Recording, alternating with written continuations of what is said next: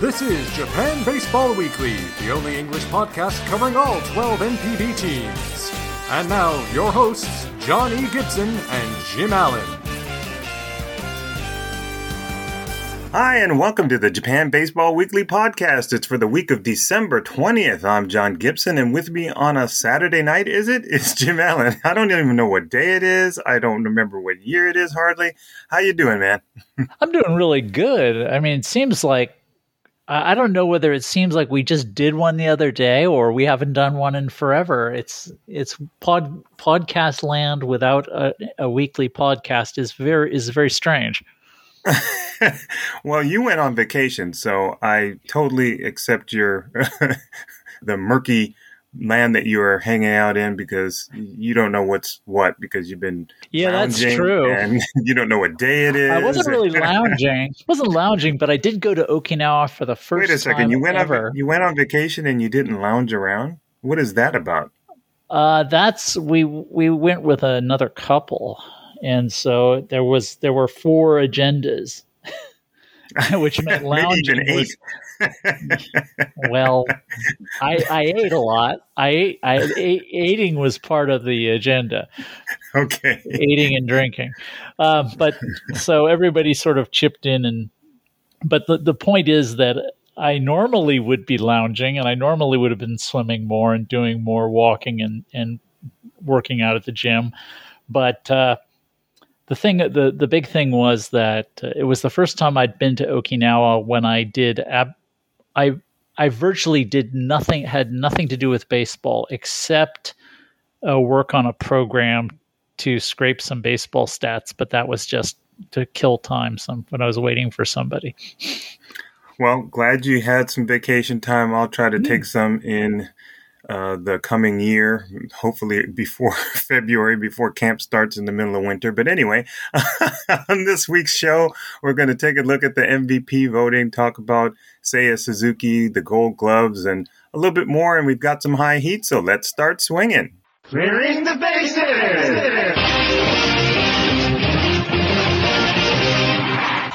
Okay, so, gosh, again, I don't know what day it is. On Thursday night, I talked to Dave DeFreitas, and a lot of longtime listeners might recognize Dave's name. He used to come on occasionally for us on the show in the early years, and he was scouting for the Cleveland Indians and the New York Yankees and made numerous appearances with us talking about various players as much as he could because he was a scout, so he wasn't really allowed to talk about a lot of things in detail, but he did give us some good information back then. And he has since moved to California, and he has been working for KBO teams for South Korean baseball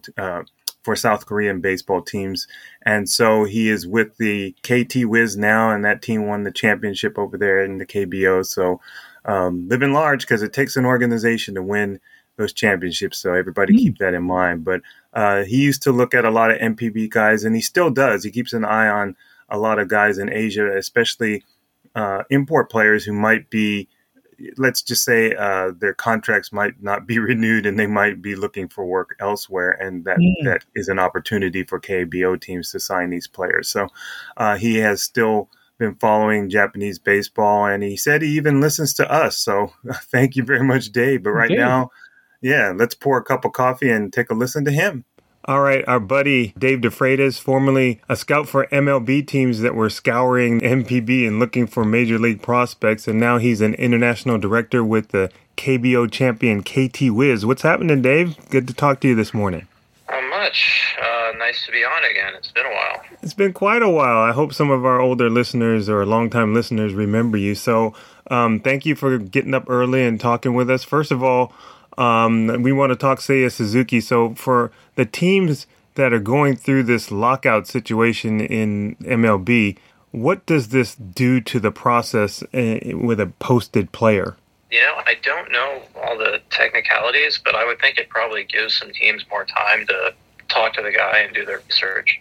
I would think that's kind of the case with all the free agents right now, where teams can kind of get their ducks in a row a little bit. I don't think the lockout has prevented anybody from communicating. So I would expect more teams to be involved in him now that they have some more time to do their homework. Yeah, I thought the same thing. It just gives him more time to look at a bunch of numbers and crunch those, maybe look at some film. Now, I know you haven't seen Suzuki pretty much play, but what goes into the way that teams scout these Asian stars? I mean, everything everybody's trying to do is quantify how the production is going to translate. And, that's always the name of the game with players going either way. Asia to the States or the States to Asia. And, it's no different with this guy. This is just obviously one of the, top 1% talent in the league in Japan over the last several years. And so, it's how is this guy going to fit with a specific ball club, and how are his tools going to translate? And it looks like he's set up to do pretty well. Yeah, now you and I talked a little while back about some of the numbers, and you noticed something about velocity that the stats revealed, and what was that? I mean, it looks like the middle to above average velocity in the NPB he handles no problem, and then once you get above the 153 with the heaters, that his hard contact rates fall off a little bit. Not uncommon, it happens. You don't see it that much in the NPB, even though guys are throwing a lot harder than they used to, 5-10 years ago. Sure. But it's not the consistent 97, 98, 99 that you see in the big leagues nowadays. Now the other side of that is the command. I think fastball command in the big leagues is less than what you see in Japan on average. And so you're looking at guys that, you look at a guy like Seiya who doesn't expand a whole lot, is going to take his walks, pretty comfortable with the strike zone. And maybe that little bit of dip in exit velocity that you see with the bigger velo fastballs against him, maybe that balances out because guys aren't throwing as many quality strikes to him. Right. So essentially, they might be able to throw it faster, but they're not in stateside. They're not controlling it as well, and so they'll have a tendency to make some hittable pitches. Let's say not necessarily mistakes, but just hittable pitches. Yeah, I mean, I would say mistakes. I think he's going to get his share of mistakes to handle. But we're talking about a guy with a different tool set than most of the other right-handed hitters that have gone over from Japan to the U.S. in the past. Yeah, I'm thinking of some of the newer or most recent guys like Shogo Akiyama. He's left-handed, and Yoshitomo Tsugo. He's also left-handed. But these are two outfielders who I think guys stateside had a little bit more higher expectations. I didn't actually, and I'm just wondering what to think of Suzuki. You look at some of his numbers. He's got a high OPS, over 1,000 4 times in his career. He's coming off a season in which he hit 38 home runs, a career high. But I'm just concerned that a lot of people maybe think that the expectations is that he's a power hitter. And I'm just wondering, when you see these different kinds of Japanese players, what should the expectations be for Suzuki as just an overall hitter? I think it should be better than what we've seen from the right-handed hitters that have come over in the past, like Nakajima and Shinjo, but way back in the day. Totally different type of player than Shinjo. But right. I like power hitter is kind of a broad term. I don't think he's a one-dimensional type guy, 3 true outcome guy or something like that, where he's just going to walk, strike out, or hit a home run. Mm-hmm. He's a little better hitter than that. I think the twitch that he has, the bat speed, I think is going to translate. His approach I have a tremendous feel for, just because I wasn't sitting there watching him play games this year, other than some stuff on video. But I saw that his damage numbers have trended towards being more pull heavy the last 2-3 years. Yeah. And so, that's something to think about. But his exit velo numbers have stayed largely the same.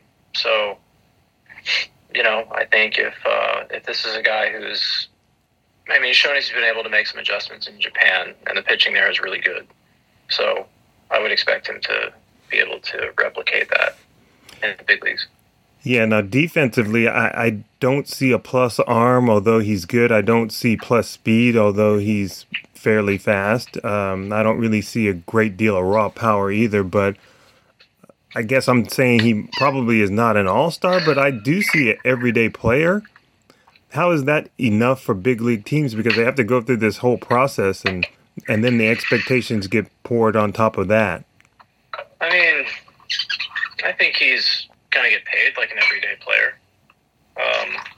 which, I mean, I don't think he would come over otherwise. But, I mean, this looks like a fairly well-rounded guy who's going to give you at least average defense on a corner outfield spot. At least average to above average base running skills, even though he's not a base stealer. I think he's got more juice than you might be giving him credit for. The Mazda Stadium is, one of the bigger ones in Japan, right?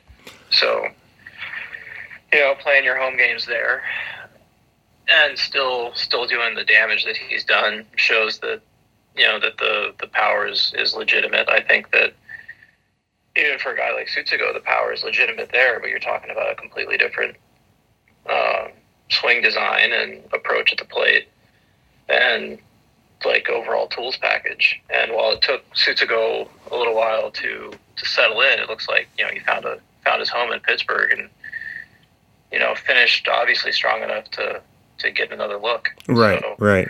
I think Seiya is a better athlete. A little bit more of a dynamic offensive player than Sutsugo is.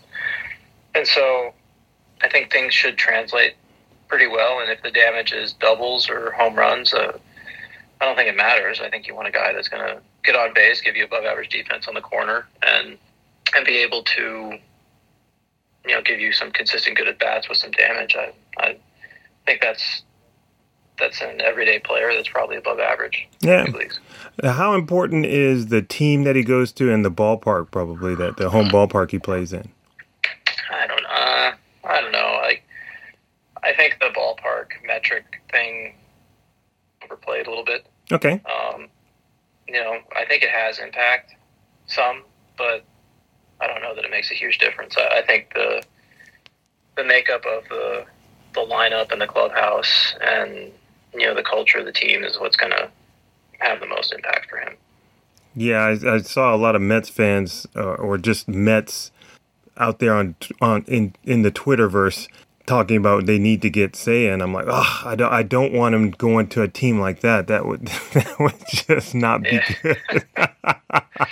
No. I don't know where he'd play either, didn't they? They just signed Canna and Marte, 6 other guys for that last outfield spot. I don't know how that would work. Yeah, sure. I always say everything is earned anyway, so you're always good. I mean, if you hand a guy a spot, that really doesn't work either. But yeah, I just talking about you talked about clubhouse and culture, and that's one place I don't think there's a good.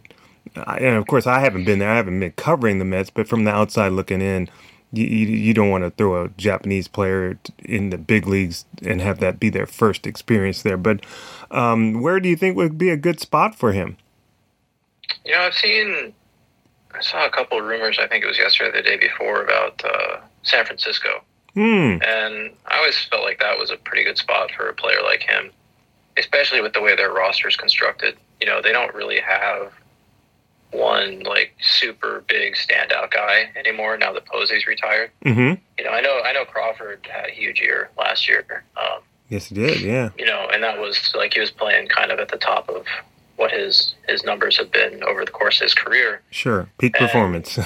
He's still a very good player, but they don't have the big they don't have the Trout or the the Ohtani or somebody like that, and so a guy like Seiya can come in there and kind of blend into the crowd and just go in there and do his job and have a chance to really be productive. And I think that's the type of environment that's good for these guys, the Japanese and Korean hitters that are going over to the big leagues. I thought this morning when we were chatting and setting up this interview, I thought at the exact same spot. So great minds think alike. So one last question before you go. When are we going to see you here in Tokyo next? I don't know, man. That's a good question. Whenever they open the border and start allowing people to come back, but without having to quarantine for 2 weeks. Well, 10 days or whatever it is now. Yeah, whatever it is, it's ever changing. But we certainly miss you. We haven't seen you in a while. Glad that you could take some time and be on the show. Happy to hear about the Seiya Suzuki, and we're going to watch this. Hopefully, the lockout will end, and we can settle this early in the coming year. But I don't think so. So I think this is going to drag out. Yeah. But obviously, a lot of people are going to be interested in where he goes. There's going to be lots of talk once the lockout does end, and I think they're going to be pretty much on the clock as soon as they do end the lockout. But it'll be fun to watch and see where he goes.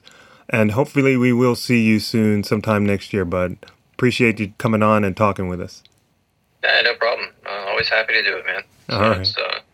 You guys do a good job. All right. Well, say hi to the family. I will. Thank you. All right, Dave, thanks again, man. Really appreciate you waking up early in the morning. He's got 2 young kids. He has to keep quiet and not wake up early in the morning. So appreciate that. Jim, what stuck with you after listening? Well, it's good to hear you, Dave. I mean, it's been a while. And I think the discussion about the players going both ways is very apt. Nobody, there's no magic wand that every player is going to fit, because some guys who seem, some guys who don't seem to fit the profile can do really well. Mm-hmm. And I've had a handful of guys where I said, this guy is really not the kind of guy who succeeds, but he has the stuff, as a pitcher, he had the stuff to adapt and change the way he pitched here. And I've seen that. I'm speaking of Miles Michaelis. But it was, that's an interesting point, who's adaptable, and adaptable is a big thing, because you guys were talking so much about Seiya Suzuki, who is on hold right now. Sure. Yes. Yeah. Very much so, with the lockout going on in the major league. So yeah, they did start talking. They actually had their first talks. The owners deigned to talk to the players. This is all the owners, It's not like the players said, let's not have business as usual. It was the owners decided we were going to not have business as usual because the players forced us into not doing anything. Yeah, those the very devious. Yeah. Okay. So anyway, to get on to, I think mostly I would just have a couple of comments about Seiya Suzuki. Actually, I see him as a likely all-star.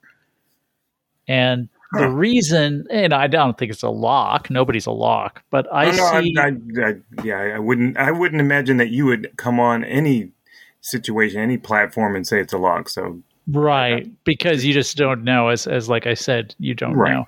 But what I see about him is I see him making a better than normal transition to MLB than a lot of other Japanese players. And the reason, largely because he's a self-starter, 100%. He's not going to be confined to what people tell him. Mm-hmm. He's not programmed to do Japanese style anything. He's got his own program, 100%.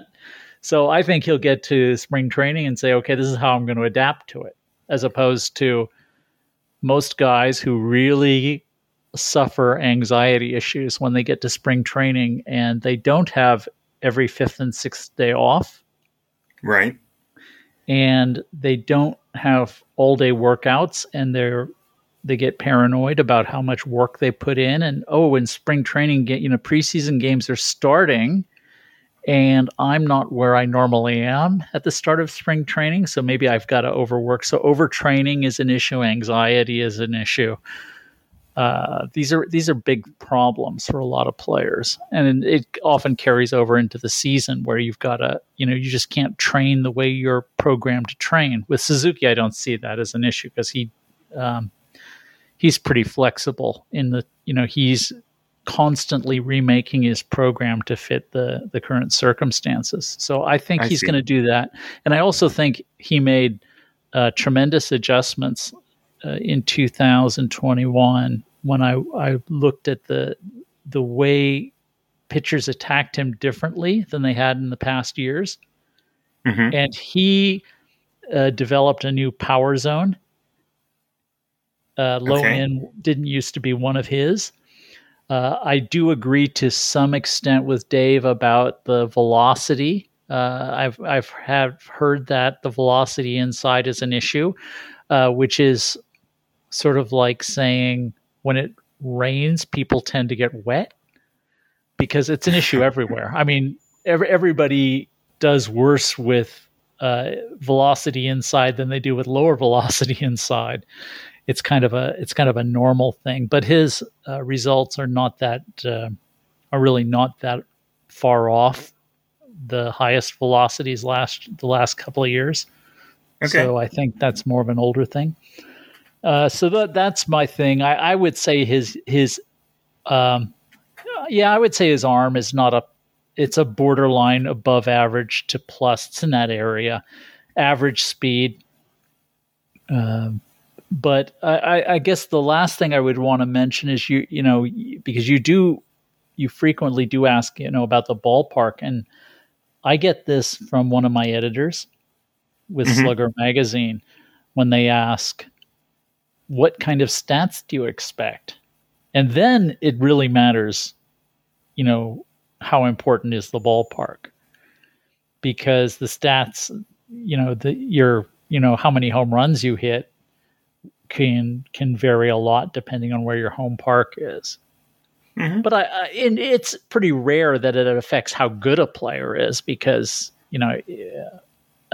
runs don't always have the same value everywhere. If you drive in, or if you produce 100 runs in San Francisco, it's not the same as, it's more valuable than producing 100 runs in Chicago. Okay. Because the runs are harder to come by. But as I certainly, and not because I'm a Giants fan, but I think he would be a tremendous fit for San Francisco, because that's. Oh, so you're joining the party. I am because first of all, he fits in with a manager who has played in Japan.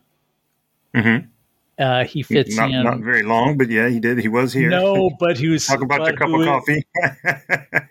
Well, it was a big cup with very little in it. No, it was it was a cup of very bitter coffee. Yeah, well, we've talked about that. We talked about that at the winter meetings. I don't remember whether it was when he was with the Phillies, and he said just nothing but regrets. But he's very it's funny because some of these, a lot of these guys who go to Japan, even guys who don't particularly have outstanding outstanding careers here, like Torey Lovullo, who's the manager of the Arizona Diamondbacks, they are very into what happened here, and they learned a lot from that experience. So I think that's there's no doubt that Gabe Kapler would be very impressed. That he's very impressed by Japanese baseball. Obviously, he couldn't play it. Right. It was too good for him, and then it was really too good for him in the mindset he was in at that time, and then he went back and had success in the majors. So I think that leaves a lasting impression on you. But he's good because whatever the Giants park is now known as is pretty good for a right-handed power hitter. I shouldn't say that it's not good for a right-handed power hitter, but left-handed power hitters there can really get crushed unless they're Barry Bonds, pretty much. Sure. For me, I guess it was just nice to hear an evaluator talk about the pluses and minuses of a player, and actually diminish or downplay the control issues that go on with pitchers in the major leagues. Now, I don't know if that's because I think it was the Baseball Tonight podcast that I always listen to, and I think it was this year. that I heard someone say, look, a lot of pitchers get rushed to the big leagues in the majors right now. And that's just a thing. And so they come up there with their issues. And one of the issues might be that they have a lot of velocity, but their control isn't where perhaps you needed it to be in the past to make it to the major leagues, because they're rushing them up. There's injuries or whatever happens. So that issue that Dave mentions, I think, is a big one. And I was trying to be conservative and say, yeah, I don't think he's going to get a lot of mistakes. And Dave said, no, he's going to get mistakes. Yeah, I think he's going to get mistakes. I mean, yeah. And until they start pitching him like they did to Shohei Ohtani in the second half of the 2021 season, he's going to get mistakes. Yeah. So, I find it easy to believe that the guys stateside are detailed, in a lot of the pitching phases, but the control part is something we've always heard, or I've since I took this job, I've heard about foreign pitchers whenever Japanese teams talk about them, and in Japanese they say his control is about where you want to get the ball, but they're not precise with where they want to get the ball, and so that kind of surprises me. So I just have conservative views about Suzuki. I don't want to pigeonhole him into a specific kind of a player. I think you're right. No.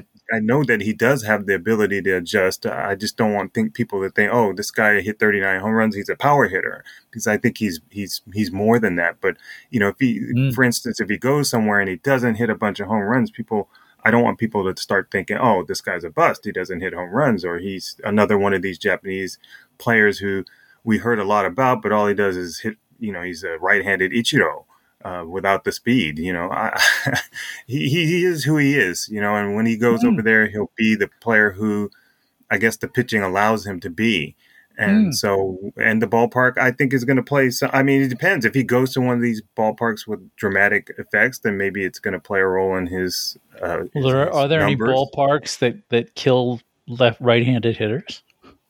I'm not saying that it would kill his numbers. I just think it might impact it a little bit. San Diego can impact. Yeah. And then if you go to Boston, you can bounce a lot of balls off of that wall. Maybe now some of them might have been home runs. But it doesn't make you a worse player. It just means no. I didn't say player. I said his results. I said his numbers. I said that's. I see what you're saying. I'm not talking about his players. Yeah.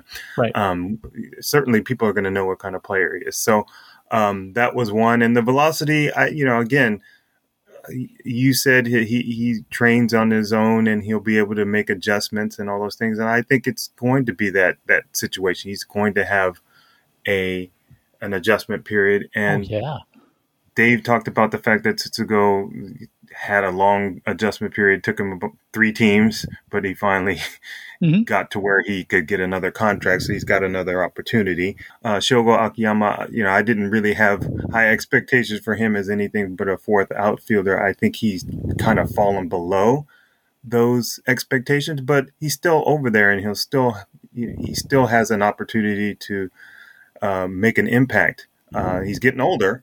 So I don't know. Well, see, that was part of the problem to begin with, is he didn't go until he was in his 30s. So yes, he wasn't a spring chicken. But I also like what Dave said about the projections, and it's definitely going to be a big adjustment for Seiya to just be over there wherever he goes. But I keep trying to temper expectations, and Dave sounds pretty positive about it. So. As long as he doesn't go to the Mets, that's my only thing. Just don't go into a cesspool like that and end up with problems on management side, problems on the field, problems with the players saying things to the fans. That was a whole mess, that whole situation. I know some of those players are already with different organizations now, but still, it was a mess. No Mets, please. Okay. The last thing I would say about Seiya, before we move on to more about Seiya in a moment, is that he has said that one of his priorities is winning, and that money is not the issue. As his agent Joel Wolfe said just before the lockout, that teams were pretty much throwing money at him to sign before the lockout. And Suzuki was not biting. They were throwing a ton of money around, and he was saying, no, it's up to me to decide where I want to go, and I'm not going to do it just because you're in a hurry. That's a Suzuki. That's 100% Suzuki. Doesn't surprise me at all. So I think he's going to have adjustment issues, but he's also doing things the way he wants to do it. I somehow see the Mets as not really being one of the teams that he would want to play for. You think? Okay, good. All right, excellent. Okay, well, let's make a four-seam transition now and talk about the MVP. So the voting, I don't know, this they've been doing this awards night banquet kind of concept for a long time now. I don't remember how many years it has been, but this year seems to be particularly detached from the entire season and all the fanfare we had with the Japan series. There's a big disconnect going on here. The last game of the Japan series was November 27th. And here we have on December 15th, this past Wednesday, was the awards night featuring the MVP announcements and the top rookies and all that. But it's just so, there's such a lengthy break after the season, and this subsequent party and people getting all dressed up and having a nice night out is just, I would like to see that happen maybe at most a week after the last game of the Japan series is scheduled. And that's not the case here. I don't know how you felt about it, but it just seemed like they just made us wait so long that I'm almost not surprised that it just didn't have a lot of fanfare. I didn't seem to get a lot of play on the news. And yeah, actually, honest to the Nikon Sports had some completely unrelated non-sports thing on the front page the next day. So that was kind of a surprise to me. But no, I get it. To me. Yeah. Well, I get it because usually it does have a little more jazz to it. But one of the things I think they have, because of the pandemic, they finally got rid of the old balloting system, which was a kanji test. Yes. And now you do it on a spreadsheet with pop-down menus. So you select the player. Drop down menus. Excuse me, drop down menus. That's correct. Not pop up, but drop down. I'll get my ups. I'll get my up from my down one day, yes. and then I'll retire. Ads and drop down menus. Yes. Thank you. Internet 101. Classes start January 1st. I got enough on my schedule for that. Okay. So anyway, it's all done in an Excel spreadsheet, but. And so it technically could be done a lot more quickly, but then when the ballot results were announced, we had a kind of a shocker in that when the web page first came out, we had Takahiro Araki of the Swallows getting a bunch of votes, and now this is a guy who had 11 singles and 11 singles, no extra base hits in 100 at bats as basically a defensive first baseman, defensive replacement and pinch runner. And we were talking about that on the internet and on Twitter. And then about 20 minutes after that, those votes had been assigned to Yasutaka Shiomi. But for a moment there, we thought, wow, Takahiro Araki is going to be the next Naoki Miyanishi. Right. And to explain that, what was he? He was someone who got some votes. Well, Miyanishi has got 2 first place MVP award votes, and one of them came in 2016, and I think he was the only one who got a first place award vote other than Shohei Ohtani.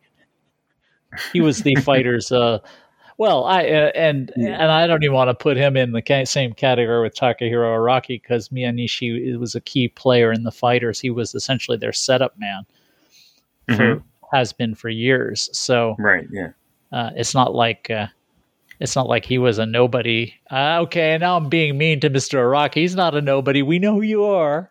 Okay, well, to get to the point here, Yoshinobu Yamamoto won the MVP award in the Pacific League, the pitcher for the Oryx Buffaloes, and Munetaka Murakami was the winner in the Central, the Yakult Swallows slugger.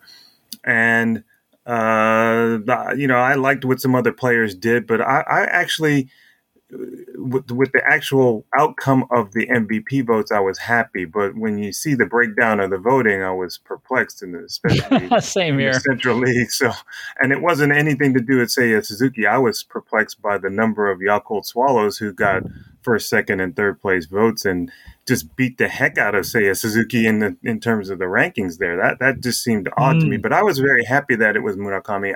Yeah. I actually talked to Jason Koskry, and we were sitting down talking about it, and I said, look, the numbers are close for Seiya Suzuki and Murakami, but I just, for me, you and I talked about the fact that when you're trying to win a game, it's about winning the game, and you don't reward necessarily the guy who just did the most in the game. For me, that you reward somebody who contributed to winning the game.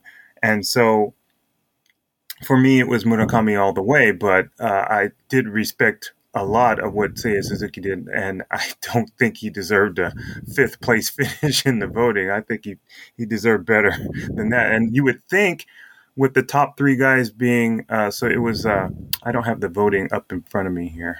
I believe Tetsuto Yamada was second, or Noboru Shimizu was second. So there were two Swallows following Murakami, and you would think that the three of them would just split the votes, and then Seiya Suzuki would move up and actually be second, not fifth, in the voting. So I think it was Noboru Shimizu and Tetsuto Yamada. Yamada was second. He had one first place vote, but he got He got the bulk of the second place votes, which to me seems very reasonable. And Noboru Shimizu got 7 first place votes, which is to me is weird, but not stupid. I mean, it's not a stupid one. It's not stupid. It is weird. It's not stupid, though, because we did see a long time ago Takuya Asao win the MVP as a setup man. So it's not completely out of the... When the same voters thought he was the second best pitcher in the Central League. Right. But on the same page. Yeah, whatever. But yeah. The deal is, you would think all those guys would split the votes up among themselves and then allow Suzuki to get higher, but he just didn't get any love at all. Well, he finished third in first place votes. He got 5, which is weird. But it's one of those years. It's one of those years where the Swallows had 2 good candidates. Yamada had an MVP caliber season, and Murakami had an MVP caliber season. And I'm we're going to have to disagree. I mean, I understand where your logic is coming from, saying that Murakami did more to win games. He certainly didn't play in any more meaningful games, because the Carp were playing meaningful games right until the day they were eliminated. Yeah, I didn't say that. No, I know you didn't. You didn't, but they actually do keep there is a stat, which is they keep on how much players impact the chances of winning each game. Mm-hmm. Okay, as in you get credit every time your result increases the chance of winning the game. Sure. Right. And it's called WPA, and he led NPB by a huge margin. Meaning, what? He meaning Suzuki? Suzuki, yeah. He did more to win games than by far anybody in NPB. So, okay. I mean, in actual games, I mean, in each individual situation. So, the off the cuff sort of like Murakami was surrounded by better players. And I'm not against. I think he had an MVP caliber season. I'm not aghast at his selection. I voted for Suzuki. I was one of the 5 people who gave him first place votes. Mm-hmm. But I'm not upset Murakami won. I mean, he's a reasonable choice. The one I don't understand, and is the same kind of thing as these sort of votes for these votes for people who really have no chance of winning, first place votes for people who have no chance of winning the award. Yeah, because I don't know if that's people trying to make a statement or no. See, I don't think different. a vote for Suzuki is ridiculous because he had, there's every reason. He was easily, he was arguably the best player in the game. But when you vote for somebody like Naoki Miyanishi, you're voting for somebody who will not win, but you're voting for you have to know that or you're too dumb to vote. Okay. So you do know he's not going to win, but so your vote is there to show some love, is sort of like it's a political vote. Well, he's not, the guy who I think is the best is going to win anyway. So I'm going to show some love to the other guys in the league or on the team. And I think that's what that vote means. It's somebody saying, it's not I think this guy's better, but that's why Yuhei Nakamura got a vote. He got some votes, and Yamada, I was surprised he didn't get more first place votes, but that again, he's a direct comparison with Murakami, and nobody on the Swallows is going to win a direct competition with him. Right. So, I understand the stat, WPA, he said, and that's fine. That's probably a good recognition of what someone does on the field and trying to help their team win. And, you can't always control how many guys you can knock in if you happen to hit a home run at a particular time. So, those are good measurements for stats. But I don't want to be lazy. I don't want to say, well, he had more home runs and he had more RBIs than other guys or anything. I just try to watch the games. And that's one of the reasons I'm watching the games. And one of the things I think really impacted the Swallows this year was that Murakami didn't kill them defensively like he did in like the first 2 years of his career, essentially. He really improved defensively. And he didn't kill well. He was competent. Yeah, so that he wasn't a liability, and just improving that much helped the team in terms of getting off the field in certain situations. So that was one, and he took his walks. He didn't try to force the issue out there, and that's important too. So I think he grew as a player, as a young man. He's still, what is he, 20, 21? He's still 21, a baby. Just turned 21. Yeah, and he'll be 20. Oh wait, I take that back. He'll turn 22. He'll be 22 in I think January or February. Okay, so still a young baby, in terms of his career. So I just think there was a lot of growth there, and I'm happy about that. Let's turn to the Pacific League now. I think the voting again in the Pacific League was, let's just say, eye-grabbing, because you could figure that they were going to go, and I say the Japanese media members were going to go with an Oryx Buffalo player. Fine. Mm-hmm. Then they decided that Yamamoto just crushed it so well as a pitcher that they were going to vote for him. But I mean, he got 283 first place votes. Yep, he didn't get three. Yeah, teammate got Utah, and Yamamoto got two, and one voter didn't vote for him at all, which I don't find offensive, because I think if I didn't, there's a scenario where I could have named three guys who were not pitchers, Sugimoto, Masataka Yoshida, and maybe Yuki Yanagita, or Tomoya Mori, Sugimoto, and Yanagita, and left Yamamoto completely off the ballot. That would have also been reasonable, because they're kind of pitchers and position players are a bit apples and oranges. Right. But since none of those other guys got first place votes, I'm guessing I'm befuddled a little. Yeah. Where did that extra vote go to? Right. So it was Sugimoto who got two first place votes, and then rookie pitcher Hiroya Miyagi got the other first place vote. Which is I'm just going to throw in here. Well, can I finish the statement? Okay, go ahead. So it ends up being Buffalo's at the top four spots who get for most first place votes for MVP. Go ahead, Jim. Yeah, well, what I was talking about political votes, I first noticed it with the Buffaloes this year because I was thinking about the vote for Hiroya Miyagi. Because I can understand voting for Sugimoto because he's a position player, and you can value pitchers and the contributions. It's like WAR, wins above replacement, which I do look at. And I did had a fairly large diatribe about how silly it is that pitchers get 2/3 of the win value in WAR in Japan. I think it's normal in the States as well. It just really is silly considering that leaves the batting and fielding to be about 42% of the game. It's almost like, it's weird. It doesn't make sense.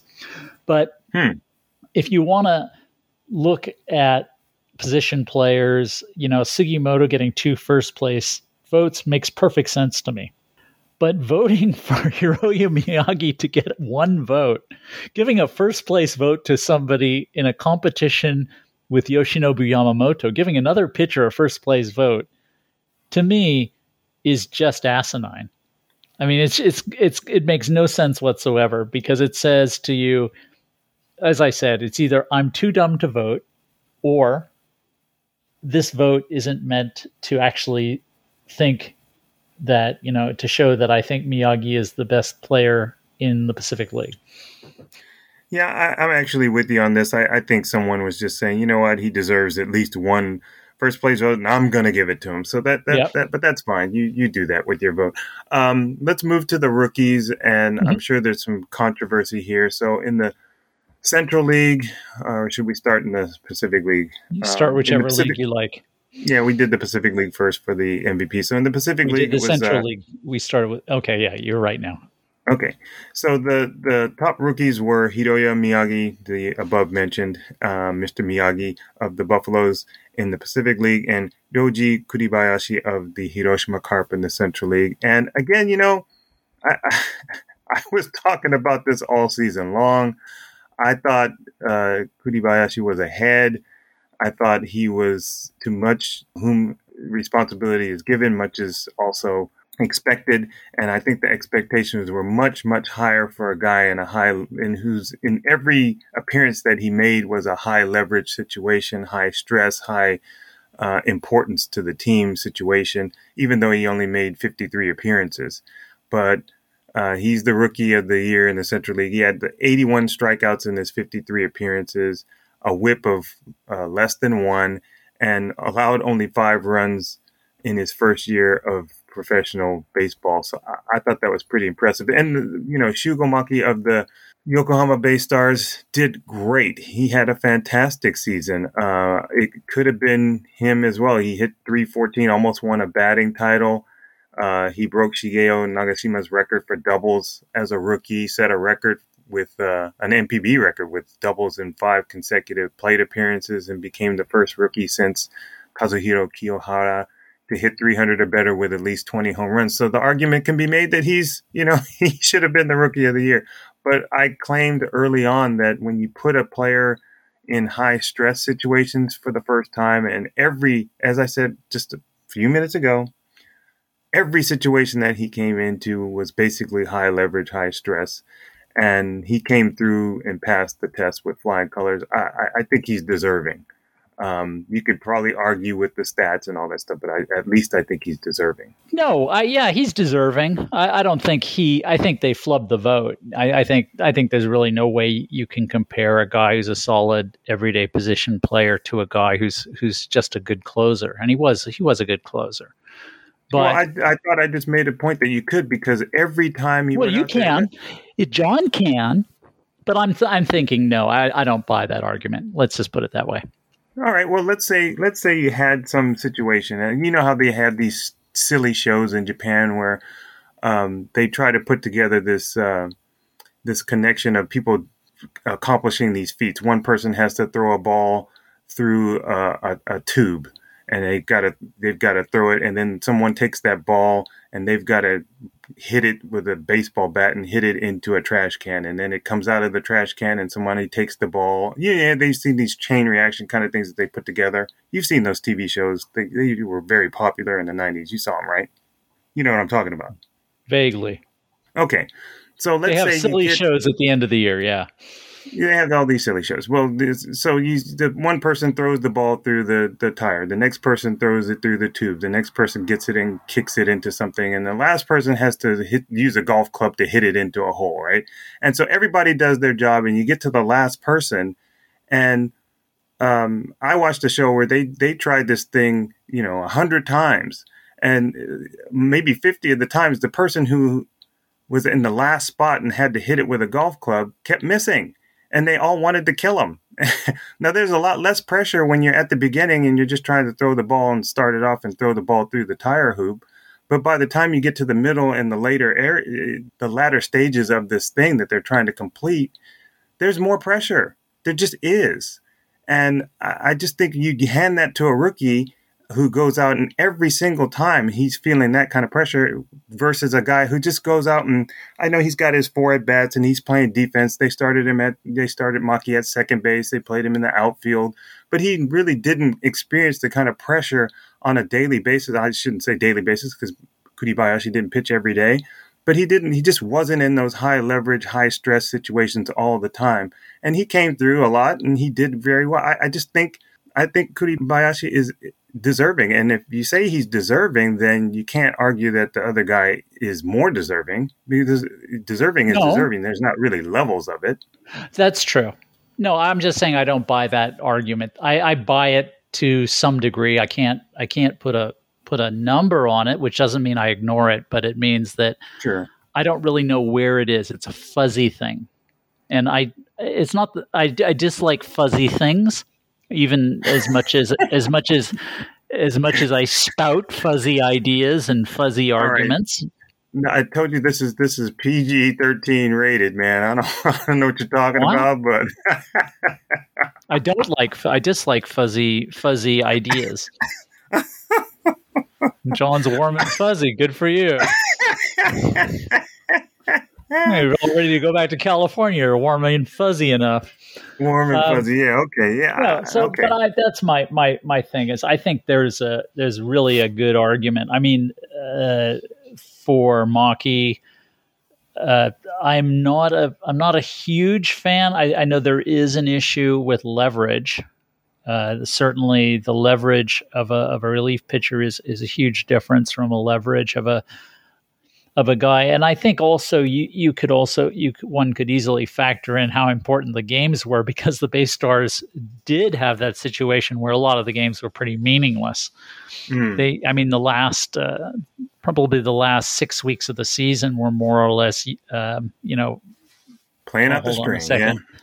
Yep. So I think it was a bad choice, but that's from my point of view. I'm not overly upset about it. Overly upset. Yeah, okay. I mean, I think it was a mistake, but I'm not necessarily the smartest person in the room. I'm not saying I am either. I just from a team perspective, and I think we talked before a long time ago. I said every team, like if you're a basketball team, if you're a football team, if you're a baseball team, you're trying to get your best players in position to come through for you. And if they come through, then you're happy. And if they don't come through, then, you say, we'll get them next time, but you just have to live with the results. And I think, when you have a young player like this, you throw into fire every time that they're doing, they're going out to accomplish what it is, whatever their role is. That's different from a guy just going out there, just playing the game. It's just different. It's different for me. And I don't think anybody thinks that Kuribayashi was the best pitcher, he was the best closer or anything. I just think they're saying that he just had such a huge impact on his team. Even though it didn't win a lot of games, it would have won a lot less had he not come through, because he's a rookie in the very high leverage, high profile situation every time he pitched. And I think they just rewarded him for that. I don't think it was any more than that.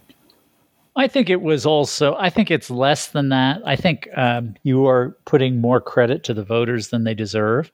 I think I think basically they're just saying, well, he's in the news all the day. He's in the news, and saves are really, really important. But I'll vote for him because saves are really flashy, and voters like big flashy things. They're like little kids. They're like shiny things.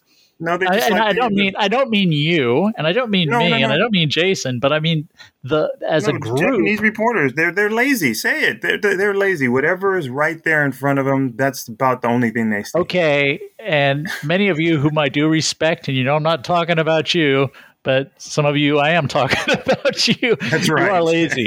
You are lazy. Yeah. Yeah. Let's see who has the most home runs and RBIs. That's the MVP. Next. Well, I saw a story, and I couldn't find it again, but it talked about the weird results of the best nine voting, which I'm not going to go into the details about how a league RBI leader didn't win the best nine, and how we got to say the name. Well, we'll get into, it was a Kazuma Okamoto. How strange. And another one was, the player with the most hits in his league didn't win a Best Nine award. Scandalous. But I think one of the things, if you go through my blog this week, one of the things, maybe I haven't even posted that yet. I was working on a story about weird MVP votes where, like the aforementioned one about Takuya Asao, where he got about, he finished a distant second in the best nine voting over Kazuki Yoshimi. And then he got 70%. I think Yoshimi got 76% of the best nine vote, and Asao got 76% of the MVP vote. So I went through the ones where players were not selected as the best player in their position, but still won an MVP. I had 5 since 2002. And the point I would make is that these gaps have narrowed. The guys who are really good candidates have, as the years gone by, tended to rise higher and higher in the table. I think that is because the voters are getting a little more savvy as a group. A little more. Not that a much little more. So. There's still some of that. Well, yeah, Hiroya Yagi, give that guy a vote.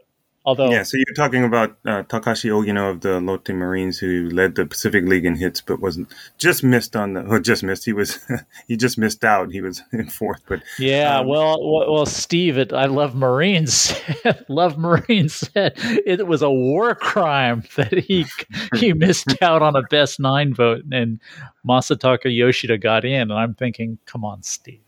Yeah, let's use one half of our brains. So okay, let's talk about the gold. Wow. Well, I mean, the men, we usually use one side anyway. So okay, fair enough. Fair enough. So I only have one side. None of us. Yeah. Let's talk about the Gold Gloves. They were also announced while we've been away, and I don't want to go through the whole list because it's been so long. But yeah, I think. Maybe the one area I had a problem was in the Central League shortstop, Hayato Sakamoto picked up his 5th Gold Glove, and I don't think I saw that from him. I saw a lot of good plays, and I saw some run-saving efforts throughout the season, but I didn't really see Gold Glove. I think 2 guys they didn't have the better fielding percentages, but they just seemed to be more consistent in their fielding, and they made some more spectacular plays, and I think Kaito Kozono of Hiroshima impressed me the most. And his fielding percentage, again, a little bit lower than Sakamoto's, but he covered so much ground, and it was really just a challenge to try to hit the ball through the center of the field against Hiroshima with Ryosuke Kikuchi out there at second and Kozono at short. And then I thought Yota Kyoda of Chunichi played a much cleaner shortstop than Sakamoto over the course of the season, although he got benched because he wasn't hitting, and eventually came back in the latter stages of the season to play even better. But those 2 guys I thought actually one of them deserved the Gold Glove, not so much Sakamoto. I just think he got it on reputation. What about you? You had any issues with the Gold Glove picks? I didn't have too many issues. I wasn't really all that upset about Sakamoto. I voted for Kyoda. But I thought Sakamoto had a pretty respectable season. I think he does most of the little things. He does pretty much all the little things well now, which is quite a different from when he was a young player.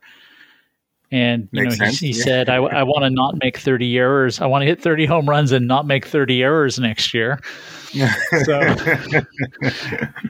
and I remember when he said 30 home runs, which he did eventually hit, I kind of laughed a little, and I kind of like gave him a wink, like, oh, like, are they doing drug testing? Maybe shows you what I know. So anyway, no, I thought they were okay, but yeah, reputation is a big thing. The one thing I did notice, and I did a little bit of research on this, was how often a player wins best 9 before they've led the league in an offensive category. Okay. Or a pitch led the league in a pitching category, and for pitchers, it's happened 3 times in history. Whoa. So basically, what I'm saying is the pitching award for the Gold Glove, I said best 9, but we're talking about Golden Gloves. Basically, although this year, from what I see, they were both fine. Yamamoto was one of the better fielders in the league, and Yu Yanagi was one of the better fielders of the league. I did vote for Yanagi. I don't think I voted for Yamamoto. But my point is that basically, if you don't have a really good year as a pitcher, it doesn't matter how good a fielder you are. Because basically, guys who lead the league in a bunch of pitching categories tend to win Golden Gloves. And the other dynamic is if you've won before. So the guy who won the most Golden Gloves recently was Kenta Maeda. And of course, he led, he got on the ball by leading the league in some pitching categories. And then once he had a reputation, then he just kept getting it every year. Right. So that's the one thing I learned about the Golden Glove voting this year. So you can find that on my blog. Okay. And I just wanted to mention, because we talked about the fact that Yuma Mune of Oryx was playing elite at third base for Oryx, and he was spectacular at times, and he got his well-deserved first Gold Glove. Player on the rise, hopefully, and a lot from a guy who was the second pick in the 2014 draft for the Buffaloes. But moving right along, making a seamless, I hope, transition. We do this every year. We talk about our most memorable moments of the season. So if you have yours ready to go, feel free to go. Okay, go ahead. On September 10th in Chiba, we had Masahiro Tanaka pitching against Roki Sasaki, which was, to me, sort of like the event of the season. Now, a lot of Masahiro Tanaka's starts were sort of like big things, especially at the beginning of the season, when some silly announcers were talking about how well they had to dress. They felt they had to dress up to cover Masahiro Tanaka's starts, the big major leaguer. Okay, that was Tsutomu Yuamoto, so maybe we can just discard that as rubbish now. Okay. Or let's all clap and applaud him, since that's his thing now. So, but it was Sasaki saying afterwards, like, I was so pumped. I didn't want to be the guy who left the mound before, and both guys just really, really pitched well. Fun game, 2 completely different kinds of pitchers, but you could see 2 guys who were really excited to be there, 2 teams that were really excited and playing up to the moment. The Marines beat the Eagles 3-2. Masahiro Tanaka gave up 2 runs in 8 innings, and Roki Sasaki gave up 2 runs in 8 innings and struck out 9 batters. And I think he at that point threw the fastest pitch he had in his career so far. And I believe the 9 strikeouts were also the career high for him at the time. Yeah, it was a great game. It was must-see TV, and I remember watching as much as I could of that game, so that was great. My moment came on October 12th.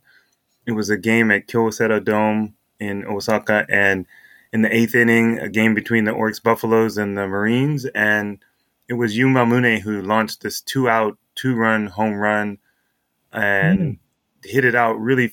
I mean, it was a no-doubter to right field, and he did his usual celebration, and then he sat on the bench, and then the moment just kind of overwhelmed him, and he began to weep.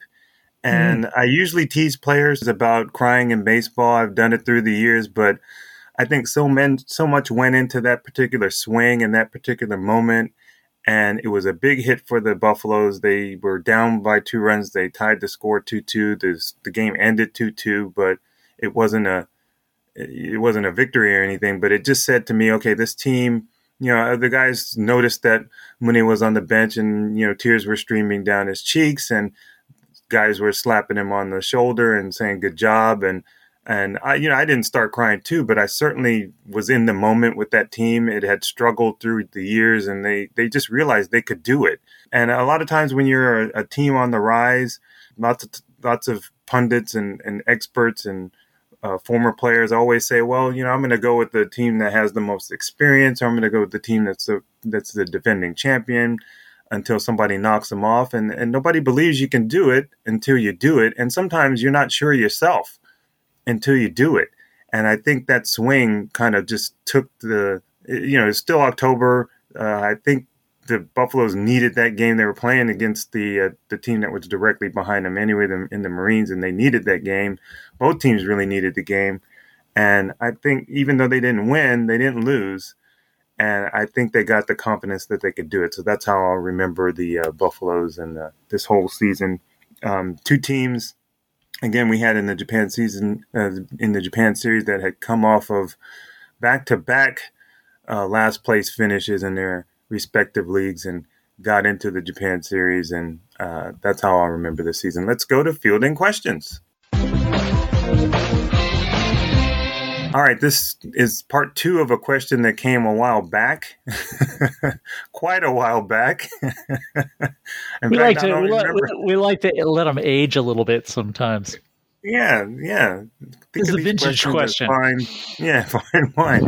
So this came from Roger in Tokyo, and he sent it via email, and he said, your take, what if NPB had allowed even just 1 extra inning this season? How different would things have been in the league for teams like the Hawks? Jim? Well, the first thing, of course, is that 1 extra inning had a huge effect on how often games were tied. Now, last year, when they limited games to 10 innings, we saw the ties shoot up because teams could use more, they could go to their bullpen more quickly. Although they really didn't get into high gear until, Tatsunori Hara said, you guys, all you other managers, get your thumbs out, dudes. Don't you know where the bullpen? Yeah, don't you know where the bullpen phone is? What do you got your starter in the game for? It's already the 3rd inning. So basically what we saw as the season went on, and I haven't documented this, but I probably oughta, is how the length of starts, after a guy gave up 1 run, shrank probably after the Olympic break, when managers kind of got into this thing, well, hey, we're not playing 12-inning games anymore. So I think, it's a good question, and I thought about it a lot, and I think my answer is the teams that were helped the most by having 9-inning games this year were really 2 teams that were really helped by playing 9-inning games were the Buffaloes and Yakult Swallows. The 2 teams that made it to the Japan series. for opposite reasons. The Buffaloes, and the reason is the Buffaloes' starting pitching was pretty good, but the 2 guys who did the bulk of the work, Hiroya Miyagi and Yoshinobu Yamamoto, probably couldn't have gone too much deeper in many of their games. They were they were throwing real long games anyway, 130 pitches, 120 pitches. And their bullpen was really pretty mediocre, except for a couple of guys. They had some middle reliever guys, but the late inning, except for Yoshihisa Hirano, was pretty shaky, and he didn't start the season with them. Mm-hmm. So they were hurt. And the Swallows, who had really good pitching, you would think, well, they should have really done well. But I think my take on the Swallows is that their starting pitching was orchestrated magnificently and the guys went just as deep as they could. Sure. They didn't pitch a ton of innings. You knew, today's Masanori Ishikawa's, okay, well, he's allowed one run in his last one run or less in his last 6 games. So let's see if he can pitch into 7. No, it ain't going to happen. Right. So they had the bullpen, and that could have gone. That they could have gone a little more with the bullpen. That they used their bullpen an awful lot, and their starting pitching. Maybe at the end of the season with a couple of guys, as we saw in the playoffs, they could go pretty long. But for the most part, no. So those 2 teams are really helped. The teams who would have been helped by playing longer games, I'm going to give you 4.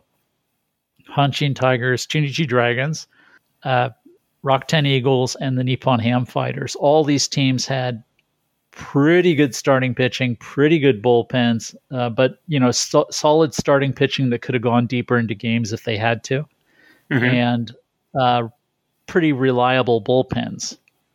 So those guys, the Hawks, were not quite there with the starting pitching. Their starting pitching, however, that might have changed if Kodai Senga had been available the whole season, and Yuito Mori had been available for more than a month and a half. So. But last year, no, that they were one of those teams that probably was happy to call it Miller time at 9 innings. Yeah, I think the Hawks bullpen kind of struggled. But so that's interesting how you were saying that the Buffaloes essentially were able to hide their bullpen a little bit and the troubles there, whereas the Swallows were able to exploit that rule and go to the bullpen earlier. And I think a lot of managers had such an advantage by only having to consider 9 innings, because most of the time when you go into the game, you're not sure if you're going to be going 9 or more innings. So you have to be conservative on occasion in some of your decisions. But when it's all said and done before the game, that you have to go at least 9 innings to get, a victory, then it just changes everything. I think we saw Chihaya Sasaki had 8 wins out of the bullpen early on in the season because Tadahito Iguchi, the manager, knew he could go to him in certain situations and just brought him in. And the Marines just happened to score runs and give him victories when he came in. It's not that he pitched a whole heck of a lot of innings or he was the go-to guy or anything. Just, it was circumstance, and he was in that spot where he was going to get decisions if he. Basically he came in and pitched. He threw scoreless innings in tie games. Yeah, and so I can't say it would have really benefited the Hawks. I think one of their many issues was late game relief, and we saw that Mori wasn't there. Obviously, we had the official retirement announcement of Dennis Sarfate. Congratulations, buddy. That. They just didn't have the same bullpen as before, and injuries were a part of that, and some ineffectiveness was a part of that. And I think teams getting used to the same song and dance was part of that too. And then you look at the Swallows, and they had 18 ties, and I think it certainly helped boost their record because they ended up with fewer wins than the Tigers. And I see it this way: if a starter can go 6 quality innings, those potential outs that you have to manage at the end of the game, it just makes it a little bit more easy. Yeah, when there's only going to be 12. Yeah. Well, if they go 6 innings, there's only 9 outs. So. Yeah. Yeah, I should go and look and see how early Tatsunori Hara. He's just fun. I mean, if you can't have a good time with Hara, you're pretty much missing the boat. But I gotta look back and see when, if his coaches tried to talk him out of bringing in pinch runners in the first inning or something. Hashtag HighHeat. I thought you were going to say pinch hitters in the first inning. We can't rule that out. No, we can't. That's what we'll see next year. He has his starting pitcher, his opener throws the first inning and they bat around in the first inning. He has to send up a pinch hitter for him. That'll be fun. All right, guys. Well, this was the last podcast of the year. So thank you. This is the end of year 11 for Japan Baseball Weekly. So we thank you for listening, especially the longtime listeners, Michael Westbay included. I think Jason Coscree as well. And then some of our listeners out there. Thank you for the question, Roger. Anyone else who has a question, hit us up on Twitter at JBW Podcast with the hashtag HighHeat. Send questions via email to yakyujohn@gmail.com, or you can hit us up on the Facebook page. We appreciate it, and we will be back sometime in January. I don't know when, but I think if I can get a vacation in here, I'm going to sneak one in. I don't know if it'll be domestic or international, but hopefully it'll be international. I can go somewhere and have a little bit of fun. I'll tell you, Okinawa was the thing about Okinawa. I was thinking, this ain't Hawaii, but I'll tell you the best thing about it. The flight's short. You don't have customs. You don't have any hassles getting in and out of the country. But I might go back there in February if the teams will relax their reporting, conditions, which I'm not expecting. So maybe I'm too optimistic. Well, maybe we can end up doing a show together out in Okinawa. That would be amazing. That would be very cool. All right. Well, let's look forward to it, everyone. Happy holidays, Happy New Year, and we will talk to you next year. Enjoy your off season. Yep. See you at the new year. Follow the hosts on Twitter at JBW Podcast and at JBallAllen. And feel free to submit your questions by email or tweet with hashtag HighHeat. Thank you for listening to Japan Baseball Weekly.